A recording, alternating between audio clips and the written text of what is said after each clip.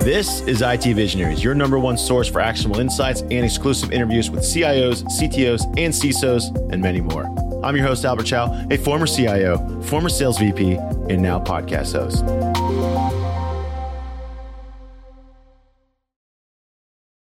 Welcome, everyone, to another episode of IT Visionaries. And today we have a special guest. His name is Philip Dunkelberger, and he is CEO of a company. And I love the name, by the way. It is Knock Knock Labs, but it is spelled funny because all software companies got to spell something funny. It's N-O-K, Knock Knock Labs. Philip, welcome to the show. Hey, it's great to be here. Thank you. All right. Knock Knock sounds like you're trying to tell me who's at the door.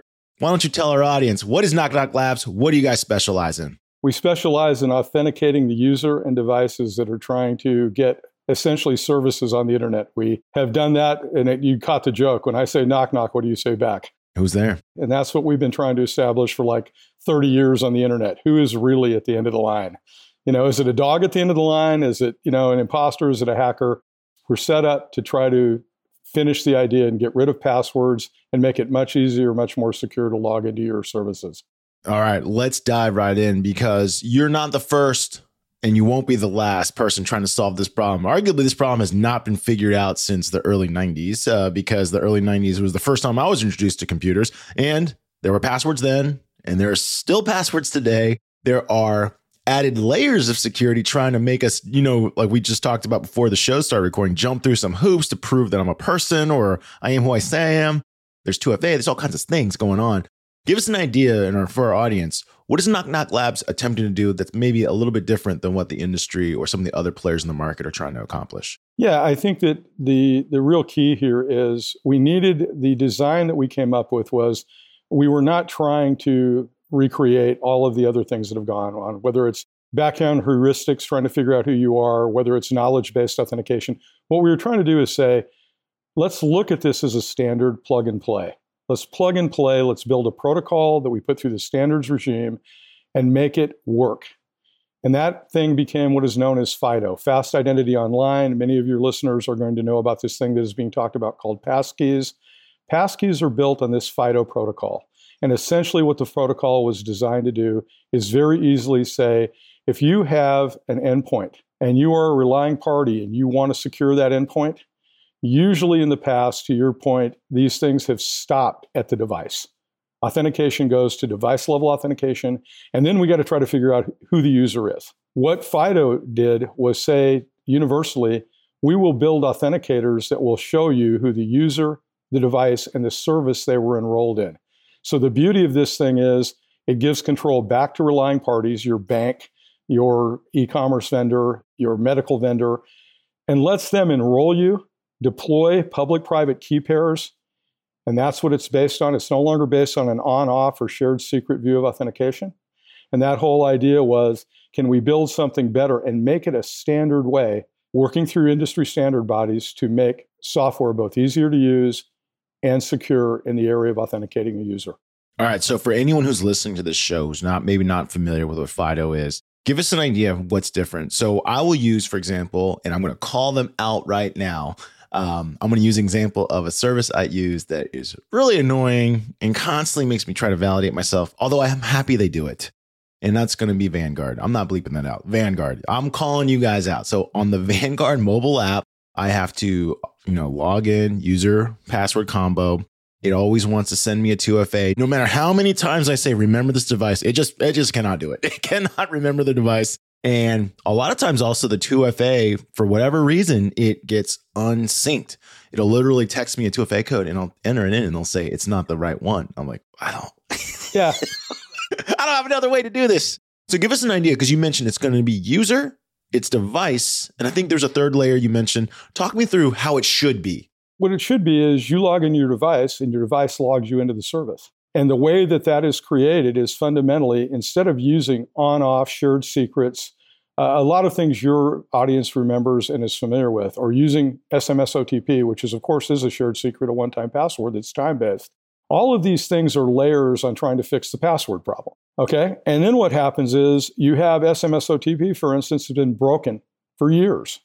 And in fact, last year, one of the big discussions at Money 2020 talking banking fintech now as a vertical, they were saying, hey, these guys used to harvest maybe 10, 20 users an hour.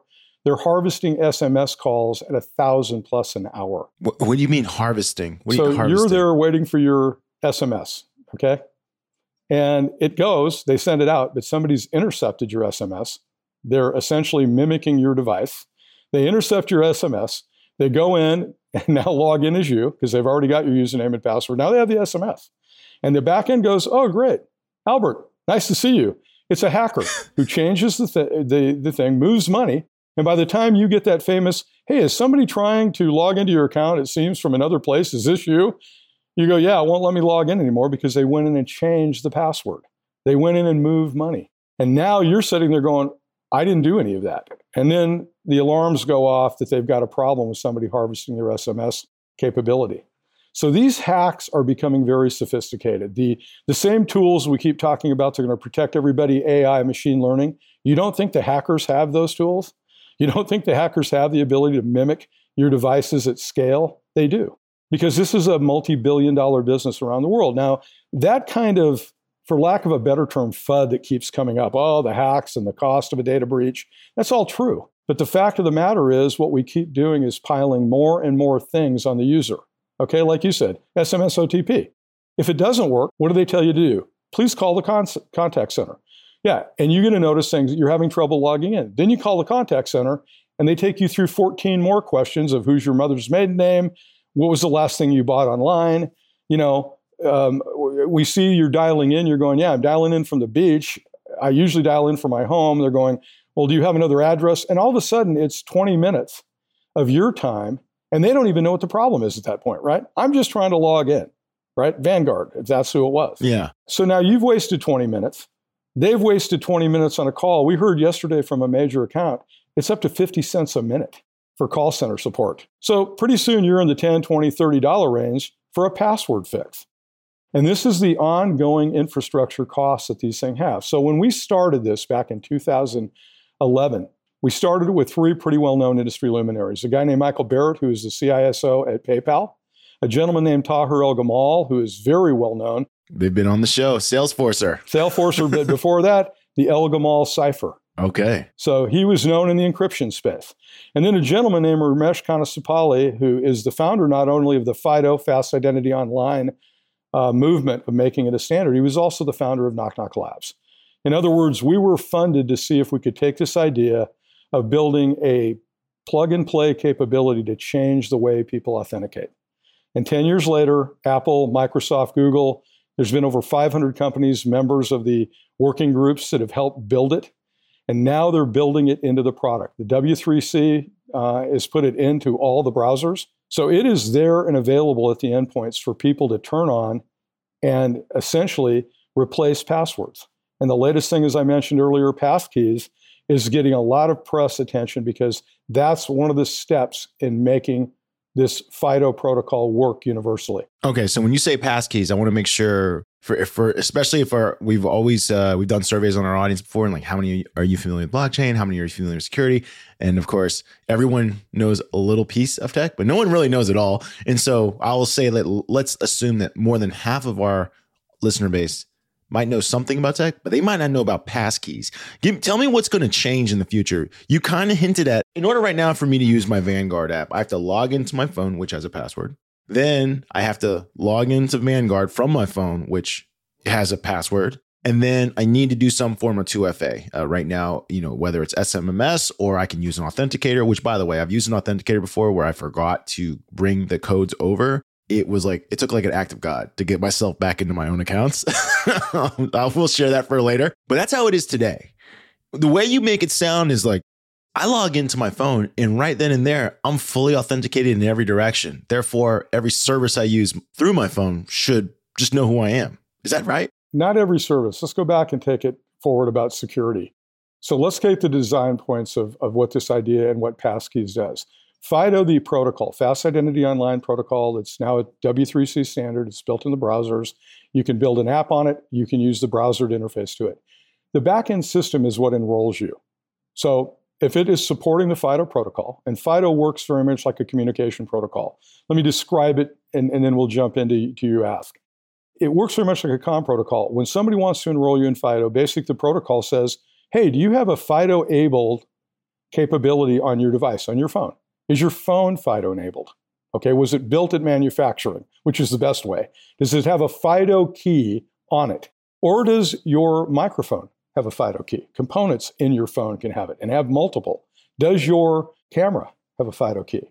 The point is, FIDO at the endpoint, you can make any of those things FIDO enabled. And so your phone would answer back, you're just logging in like you usually do. Your phone would come back and say, yeah, I've got these 7 items that are FIDO enabled, and here's their characteristics, which is really cool. You can tell me the security level that they've been tested against. You then, the backend server, automatically, what computers are good at, is go, great, by our policies, we're going to enroll maybe 2 or 3 of those, or only one. We're going to enroll your fingerprint reader or your camera. Okay? We're going to enroll that as the FIDO instance. And the next time you log in, it's going to ask you to take a selfie. And so what happens is when you log in the next time, it will ask you to take a selfie. Now, there's a whole bunch of great tech underneath this for another time that's been proven. We've deployed this to literally tens of millions of people in places like Verizon, in places like Mizuho Bank, and like MUFG around the world, where tens of millions of users are now using this to log into their bank accounts, to e-commerce vendors, et cetera. That's the idea of once I log in and I've been enrolled, I now have a private key that stays in my device, stored in hardware. Okay, so it's the best thing we know how to do. And I have a public key, if you know and your audience knows public-private key pair, okay?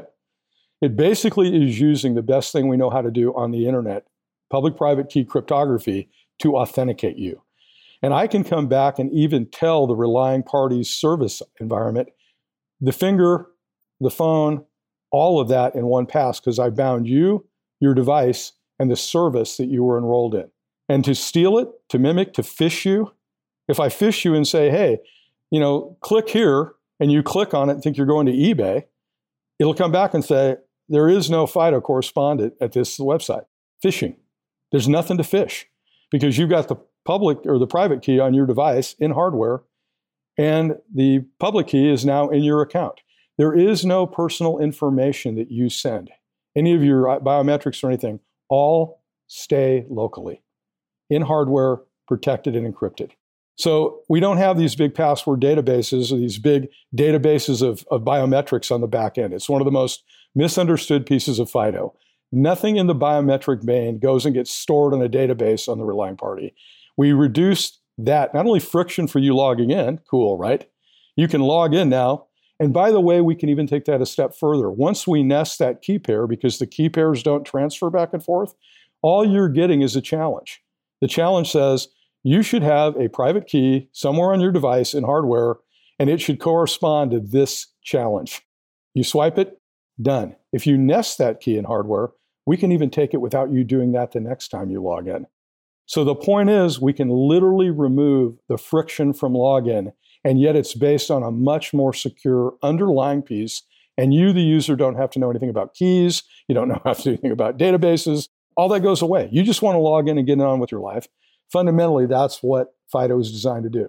I got another question before we dive into how it gets implemented. Let's assume the private keys, similar to I have a crypto wallet, right? So if someone steals the hardware wallet, theoretically they have my key, but they still don't have my account, my password, and all this other stuff. Is that the same thing as if I've authenticated my device on the FIDO network, if you were to steal my phone, that means you would still need to know my password. You would possibly need to know my face. Here's the key to that. Let's jump in right there. Yeah. You don't need to know the password because passwords have gone away. Okay. The crypto wallet they've stolen your quote private key. The deal is the public key, and then it's going to say, okay, the device is the person who logged in used a biometric. The person who used a biometric, by the way, we can set up a second key. Second key is we also have a 7-digit PIN. Okay, that's a secure PIN that we've stored a public-private key on. We can take a third and say, hey, your device is no longer, you're now buying things and trying to do things with your device, move money with your device. We can send an out-of-band call to you and say, we're not getting the things. Now you can call. Now you can call and try to get through the phone center and be qualified. The point is, There is no perfect security. Back when I ran PGP, and most of your listeners will know what PGP is probably the most widely distributed endpoint encryption software. The real key of that was if you could actually figure out the passphrase, best case at scale, you could get maybe one attack, maybe one try. That's what the idea that we built in, because we came from PGP, so our security chops are reasonably good. The guys who built this and designed it were trying to make it universally hard for people to, one, phish, do account takeover, or do credential stuffing. How do you credential stuff when you don't have the credential, right? I'm going to try to run a bunch of passwords at this guy's device, but I can't stuff it because he's using a public-private key pair to authenticate himself. It's a completely modern, different way to go about doing it, and it has a bunch of benefits that you can't do with traditional authentication. But to your point about you lose the phone, without the corresponding servers and services and the way you logged in or what they asked for, the method, face, knowing all those things, you're not going to be able to do it, especially if it's a biometric. But the thing the listeners have to hear is none of your biometric information is ever stored in the cloud or in a server. Yeah, it's the technical challenge. The technical implementation is what I want to dive into next. But first, I'll start with the user. This all boils down to what we talked about at the top of the show, which is we know that the proliferation of services is here. Everyone's going to be using many services, many banking, many insurance, whatever. You're going to have tons of services. You're going to have passwords to everything. We already live in this world today. What Philip's talking about is the future is going to be, and when this becomes more widely adopted, is that login stuff that we do right now, today, every single day, many times a day, is going to go away. You're going to log into your system one time. From there, you're authenticated. I don't know, every 24 hours. I don't even know how often I have to log in.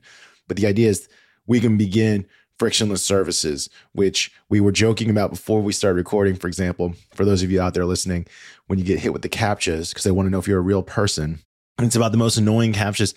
People are now saying hey, show me people that are doing something, and you see all these different people. This is Where's Waldo? I don't know how to solve these puzzles anymore. That's going to be a thing of the past, according to Philip.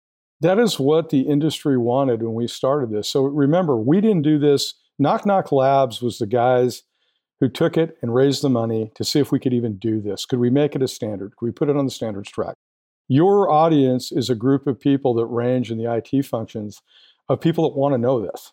And people are saying, who's doing it? And you start saying, well, a lot of people are doing it. It's available today. This is not a pie in the sky. People in Japan, where the use of biometrics was widely held, both on phones and laptops for years, they have, we have Docomo, who we've got a full case study on, of what Docomo's been doing, because their problem was they had users they would advertise to, right? I have an advertisement of a new service for your phone, and they'd make you go home, log into your laptop or desktop, order the service, put in a username, password, and a 14-character customer number. Kato-san, who was the CEO, said, why is it so hard to order services on a phone, right? What can we do? He goes, I want a button that if I send an ad and you want the service, swipe your finger or take a selfie. And then the service, we turn it on for you and we bill you for it. And that drives ARPU, average, revenue per user, which is the bedrock of MNOs, right? That's the bedrock of what mobile users do to get more money for the telcos. Fundamentally, that was one of the first big global instances of FIDO ever put out. The actual first implementation of FIDO we did with PayPal for payments on a Samsung Galaxy 5, that you could swipe your finger and essentially order you doing that. That was the first global implementation of FIDO back in 2014. And like I said, today in China, through our partnership with Lenovo, we have hundreds of millions of users. Around the rest of the world with known accounts like BBVA, Standard Bank, et cetera, these guys have all proven to their consumer base that FIDO can work at scale and it can work in a bunch of different applications. Now, the really cool thing is that that's the beginning. That's what I call legacy FIDO. That's FIDO circa 2015. FIDO today, for people like Docomo who've been doing it for years, they've got hundreds of partners that, hey, you got FIDO on your phone, you want to come into a coffee shop and use your phone to buy, swipe your finger, because they're part of the ecosystem using FIDO now. And they've got literally hundreds of applications doing biometric-based security, where the user doesn't even know anything about that. They're just swiping their finger or taking a selfie and paying. No tap, no tap and go, none of that. Just great. I'm billing and going now.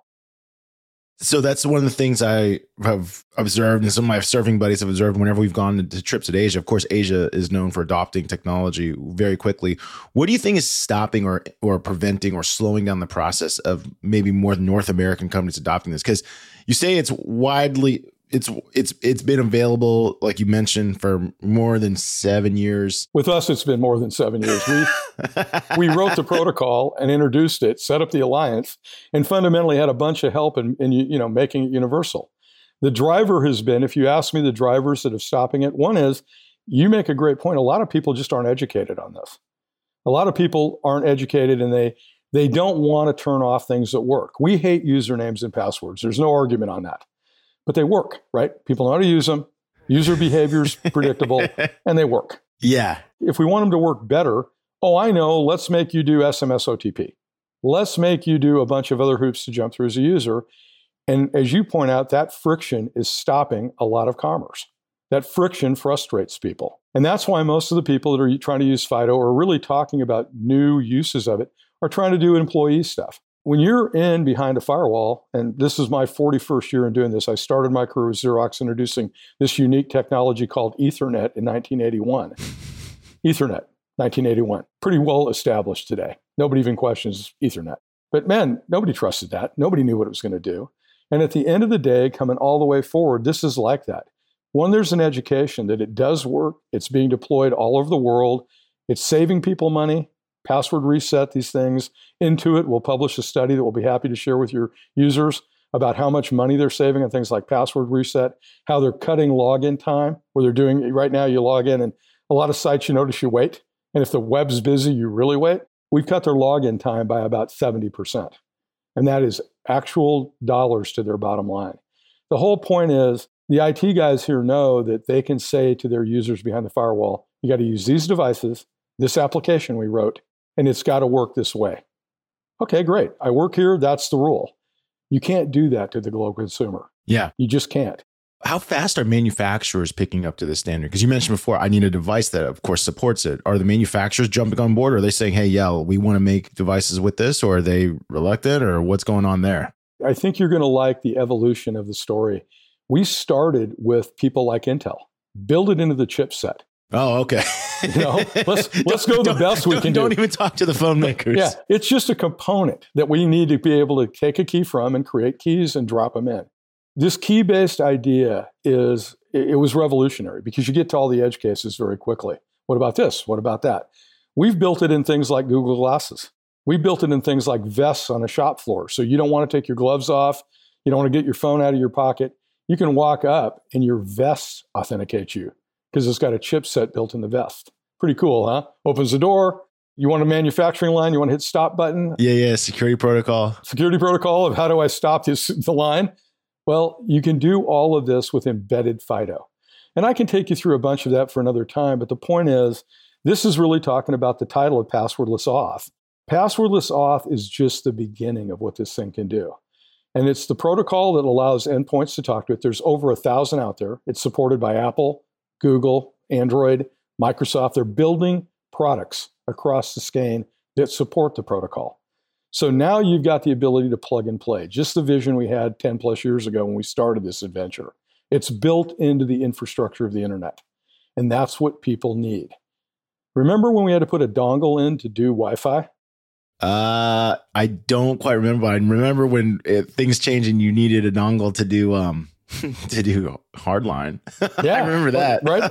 But we used to have this thing before Wi-Fi chipsets were built into laptops. You had to stick a dongle in the port. And this is like that. For years, what we've been doing is saying, write an app, or us, because we'd started it, use it in the browser. We developed the browser capability because you can't dictate. 77% of transactions come through a browser interface, not an app. Remember the whole story about there was an app for this? Yeah, and that's dead. That's not interesting anymore. Yeah, we had to 10 years ago support apps, browsers, etc. The way people communicate on the internet. But at that time, they weren't using phones as the weapon. They were using laptops. And then all of a sudden, people started using their phones for everything. Data, e-commerce, mapping, all the things you do with your phone. So we pivoted to the consumer space and said, We are the only guys building this. The vast number of users, and we had people like Docomo, a phone company, Verizon, a phone company, T-Mobile, a phone company, come to us and say, hey, can you enable, either through the chipset or through the handset, the ability for us to plug and play this FIDO protocol? And they were part of the alliance. And so we did. And that's the backstory of all of the 10 years we've been doing this, marshaling the industry. It's been a long journey, but it's here today. And you can start not having to make your customers go through SMS OTP. You can put it out there for general login today.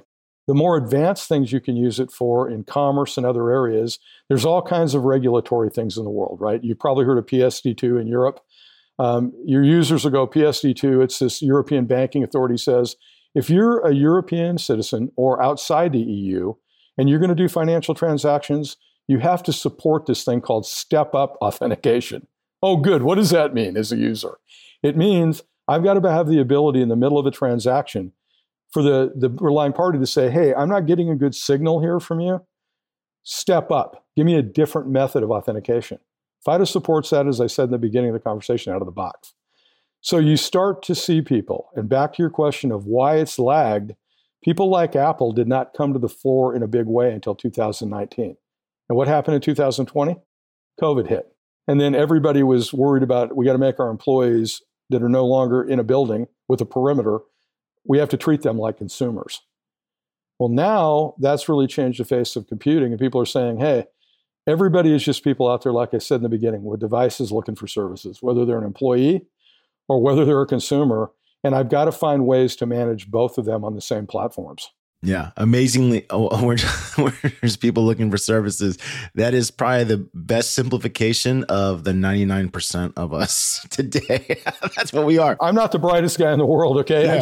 I know what I do all day working out of my house. Access service 1, access service 2, access service 3, whether it's for work or whether it's for your personal life. And it's not in a way anymore where you get to go, well, remember the idea of carry 2 phones, carry 2 laptops? Yep. No, that doesn't work anymore either, right? Cost, infrastructure, that just doesn't work. So there's just a bunch of these things that the protocol, and it's not magic, it's evolving. This passkey thing was an idea of, hey, if I lose my phone or upgrade my phone, Phil, let's say I've got 100 services that I've now created a key for, right? I've now created my private key for, and I lose my phone. Well, what does IT always do? They have this thing called, oh, I'm going to hit myself in the head, backup and restore. What this does is it allows the manufacturer to back up and restore your key pairs. Cool, huh? That, hey, if I get a new phone, they can load all my keys. Now, people go, well, does that do lock-in? Am I locked into using a Mac or Microsoft or Android? Already, when the announcement of passkeys of backup and restore, that's just phase 1. They've already agreed that they'll back up and restore other people's keys. And you kind of stand back and go, wow, do I want my keys to be done in this? I go, guys, you've been giving people your password sets on all these devices for years that create this massive attack surface for the back end. I mean, your listeners, Albert, I imagine, are going, hey, Phil, there's this new thing called attack surface. And I'm going, if you're in the anti-fraud business or any of those businesses, you've been talking about that for 30, 40 years. What is the attack surface we're vulnerable to? This reduces the attack surface dramatically for the relying parties. You know, what I'm curious about is what's happening right now. And that's a big subject that we've had for the last few guests, because of course, the economy's been on a bit of a boom, right? Since 2008, the housing recession to now. And now it's changing. The direction is changing. There's a lot of economic uncertainty. We see a lot of tech companies doing layoffs, but at the same time, the battle for the consumer isn't changing, right? The battle for the consumer is still going to be an absolute, I hate to use the war analogies, but it feels like it. It's like business war, right? Like everyone's trying to win the consumer, but at the same time, people are watching their spending a little bit right now. Do you still see businesses opening their doors saying, hey, Philip, come in here, knock labs, come in here. Tell me how I can make my services better for customers. Are they still talking to you this way? Or are they saying, hey, this sounds like too small of a benefit, like too expensive. I don't want to do this right now. What's happening for your marketplace? Are people looking to do this still? Or are they starting to slow down? Like, hey, listen, I think that the user experience will be improved a little bit, but it's not worth it right now. I'm too uncertain about next year. What do you see going on right now? That's a really great question. That is actually, from this technology availability, has been a great question for a while. You ask why in North America versus regionally. Regionally, we've seen uptake and continue to see uptake. We've seen rollout from one of our banks. We've seen rollout, who's the largest bank both in Southern Europe and Latin America. They rolled out to Mexico, Peru this year. They continue to roll it out because the cost savings first and foremost. But the interesting piece as we've rolled this out is what Docomo showed. They showed that you get better uptake. When friction is removed, users buy quickly and they buy more. When you remove hurdles to people that just want to get in, get out, get on with their life, like I said earlier, and we said, hey, they're just people looking for service and devices, this is what they want to do. So no, we've actually seen the people that are deployed continue to deploy. We're having our best year ever. And we're having more people. The US federal government came out with this thing, executive order, almost a year ago now. And nobody really paid attention to it. But the National Institute of Standards has been saying for years, we can't, as the federal government, as global Fortune 1 for technology purchases. Nobody buys more than the US federal government for tech in the world. And global Fortune 1 is saying, not only do you need to go to MFA, when Russia attacked Ukraine, President Biden got up and had a multi-hour presentation, and they brought the FIDO organization up to say, traditional MFA has got to go. Traditional ways the government's been protecting itself has got to go. It can be intercepted, yeah. It can be intercepted, it can be harvested, it can be hacked, and we see it every day. We've got to think differently. And the point is now global Fortune 1 is saying, you got to use this. There's this construct called CMMC, which are people who make commercial off-the-shelf products, COTS. I want to sell trucks to the federal government. I'm Ford. I don't want to modify them. I don't want to have a government mandated gas tank. I just want to take off the line and sell fleets of trucks to the government, okay? They now have to have a standard because of supply chain and other issues, right? That they fundamentally are secure in even selling COTS to the government. There's over 1 million businesses in North America and overseas that have to meet that mandate just to sell to the federal government they've been doing for the last 50 years. It's funny you mentioned that. You're the first person I've heard mention CMMC because I know a gentleman by the name of Ali Bay, and he is the CEO of a company called Totem Tech, and they have a whole business about CMMC certification. I was like, I can't believe when he showed it to me, I could not believe, like you said, someone who supplies, let's say, a non-smart, non-digital product, safe product like blankets. If I supply blankets, I have to be CMMC certified? That sounds insane. No, and you hit it on the head. What are all these people worried about? They're worried about fraud. They're worried about, the things that all the data breach data shows. Look at what we're talking about. We're not talking about how badly governed FTX was, right? Nobody's talking about that there was no governance oversight of the company. They showed me, I want my money back, right? I only lost $700, but I want my money back. I hear what you're saying. Yeah. Weirdly, we're giving this guy SBF a platform to defend himself. I don't understand. No, well, whatever he's doing, good, bad, or indifferent, to your point, trying to defend himself, to explain himself, the real issue, everybody's going, where's my money? Fundamentally, a lot of data breaches, hey, I'm sorry your stock took a 20% hit because you had a data breach. Is my money safe? Did somebody steal my identity? Yeah. That's all I care about. Just answer my questions. How do I fix it? How do I remediate it? And talking to an IT group of listeners, remediation is something that they live with every day. And we did a study with Larry Poneman, Dr. Larry Poneman, who originated the cost of data breach studies. And I asked Dr. Poneman, can you go ask these big vendors what failed authentication is costing them? And he did a really unique study. His study was, I'm going to go ask the guys who support people on the phones, right? Guys who answer the phone when you got a problem with authentication. I'm going to ask their boss, i.e. the IT staff. And then I'm going to ask the line of business people, right? So a lot of people, do you have a problem with authentication? No, we're great at it. You ask the guys that were managing the people that support, we're pretty good at it. You ask the guys on the front lines and they're going, it's horrible. Oh yeah, the guys have to solve the problem. Who's solving the problems? Who's solving the problem? And the only thing they agreed on at more than 70%, and this was 1,200 customers in Larry's database, 3 people, more than an hour of Q&A. They weren't doing a survey monkey. This was real people he knows, people he trusts. The only thing they agreed on at more than 70%, Albert, was we all agree that if we don't fix the problem really quick for people, we lose the customer. So authentication is never looked at as anything but a security play.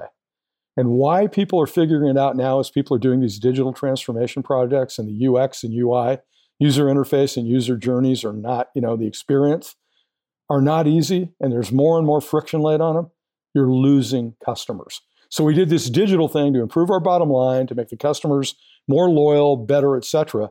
And we're actually losing customers at the point of authentication. That's nuts. So one of the big things that always comes up in a software discussion between vendors and companies is this idea of the time to value. Like, well, how long does it take for me to get this value? And I don't quite understand because I've not lived through it, and you have, but I have lived through this, which is if you install software, it takes longer to proliferate to its end users, right? And so if you implement a big change at a company and you have to train everyone how to use it, that takes a long time. You have to invest in training. It's expensive. But when it's consumer level, you don't really have a way to train them. You just got to hope that they can pick it up and use it really quickly. And it takes time to proliferate. So you mentioned Intuit. Sounds like they're using it. Banks are using it. So these are companies that are, these are companies that might have hundreds of thousands, maybe millions of customers. They've deployed it.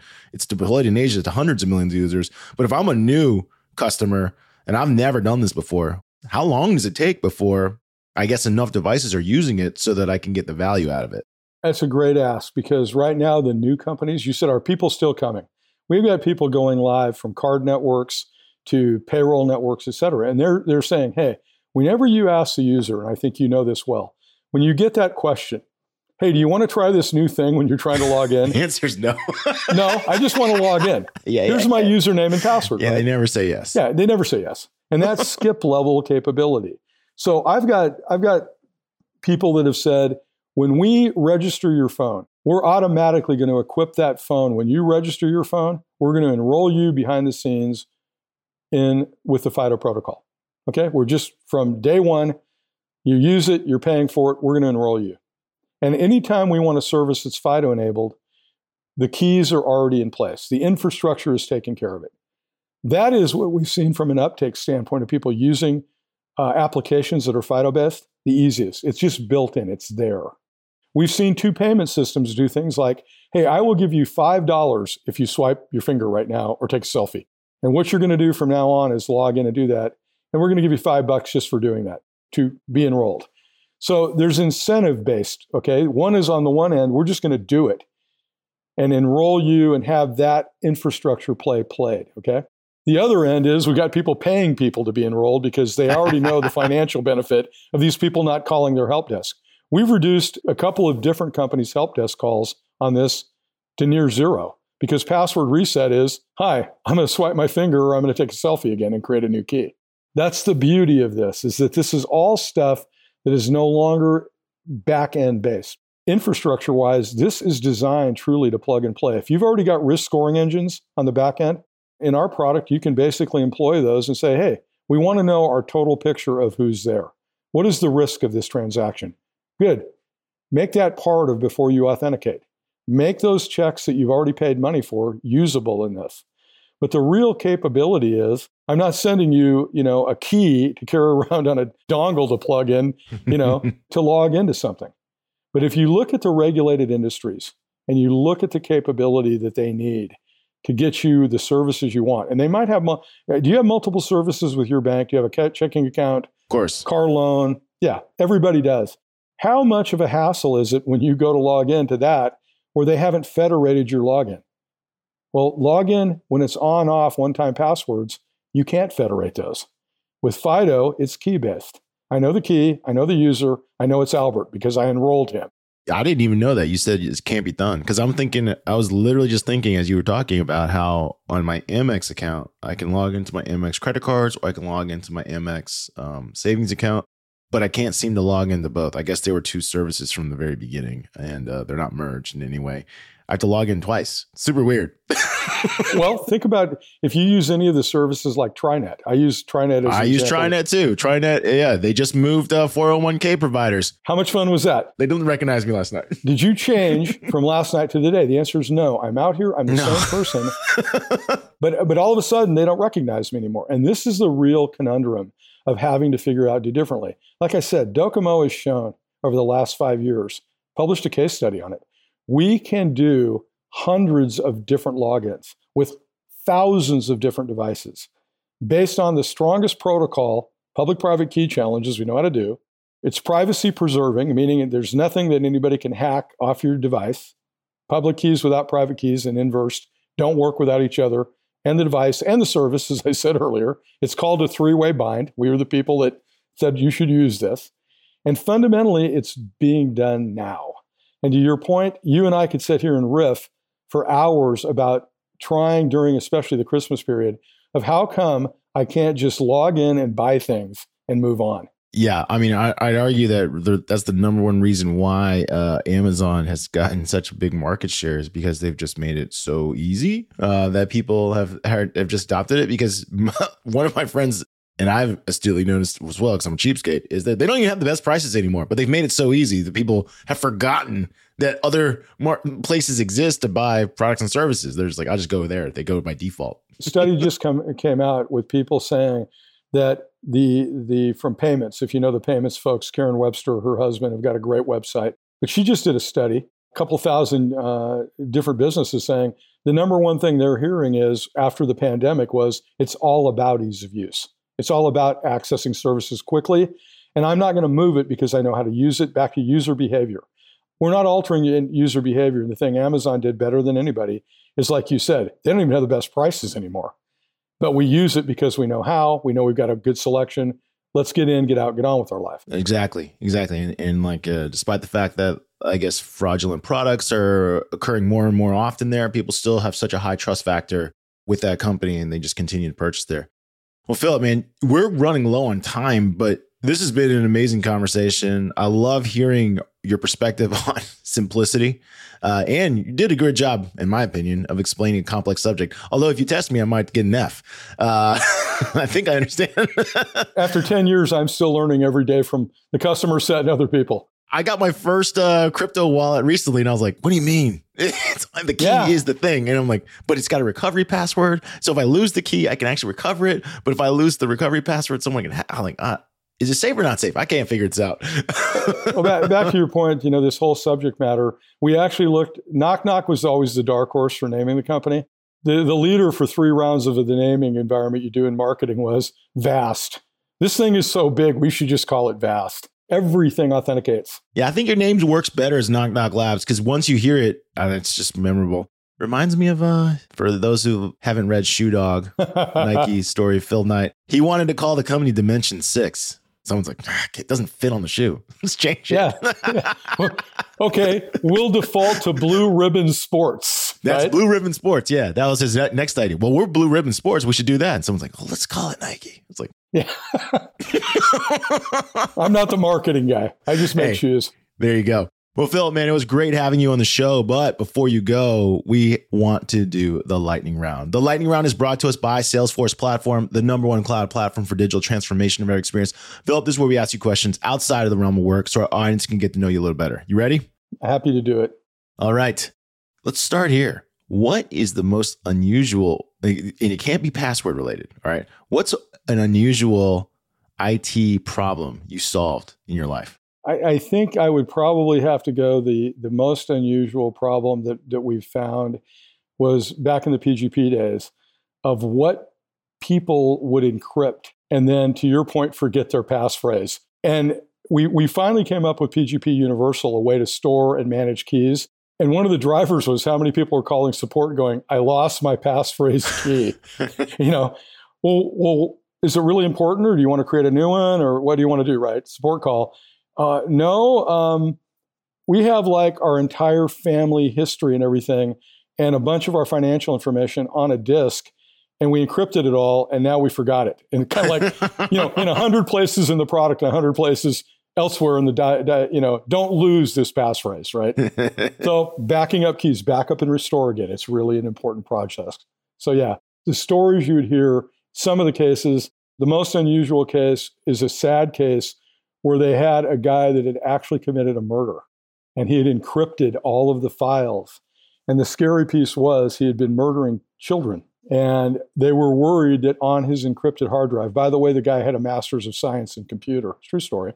And the FBI was going, can you break this? And the answer was no. There was no backdoor skeleton key, universal key for PGP. People who know that well. But what happened was they cut a deal with the guy to finally give up his passphrase.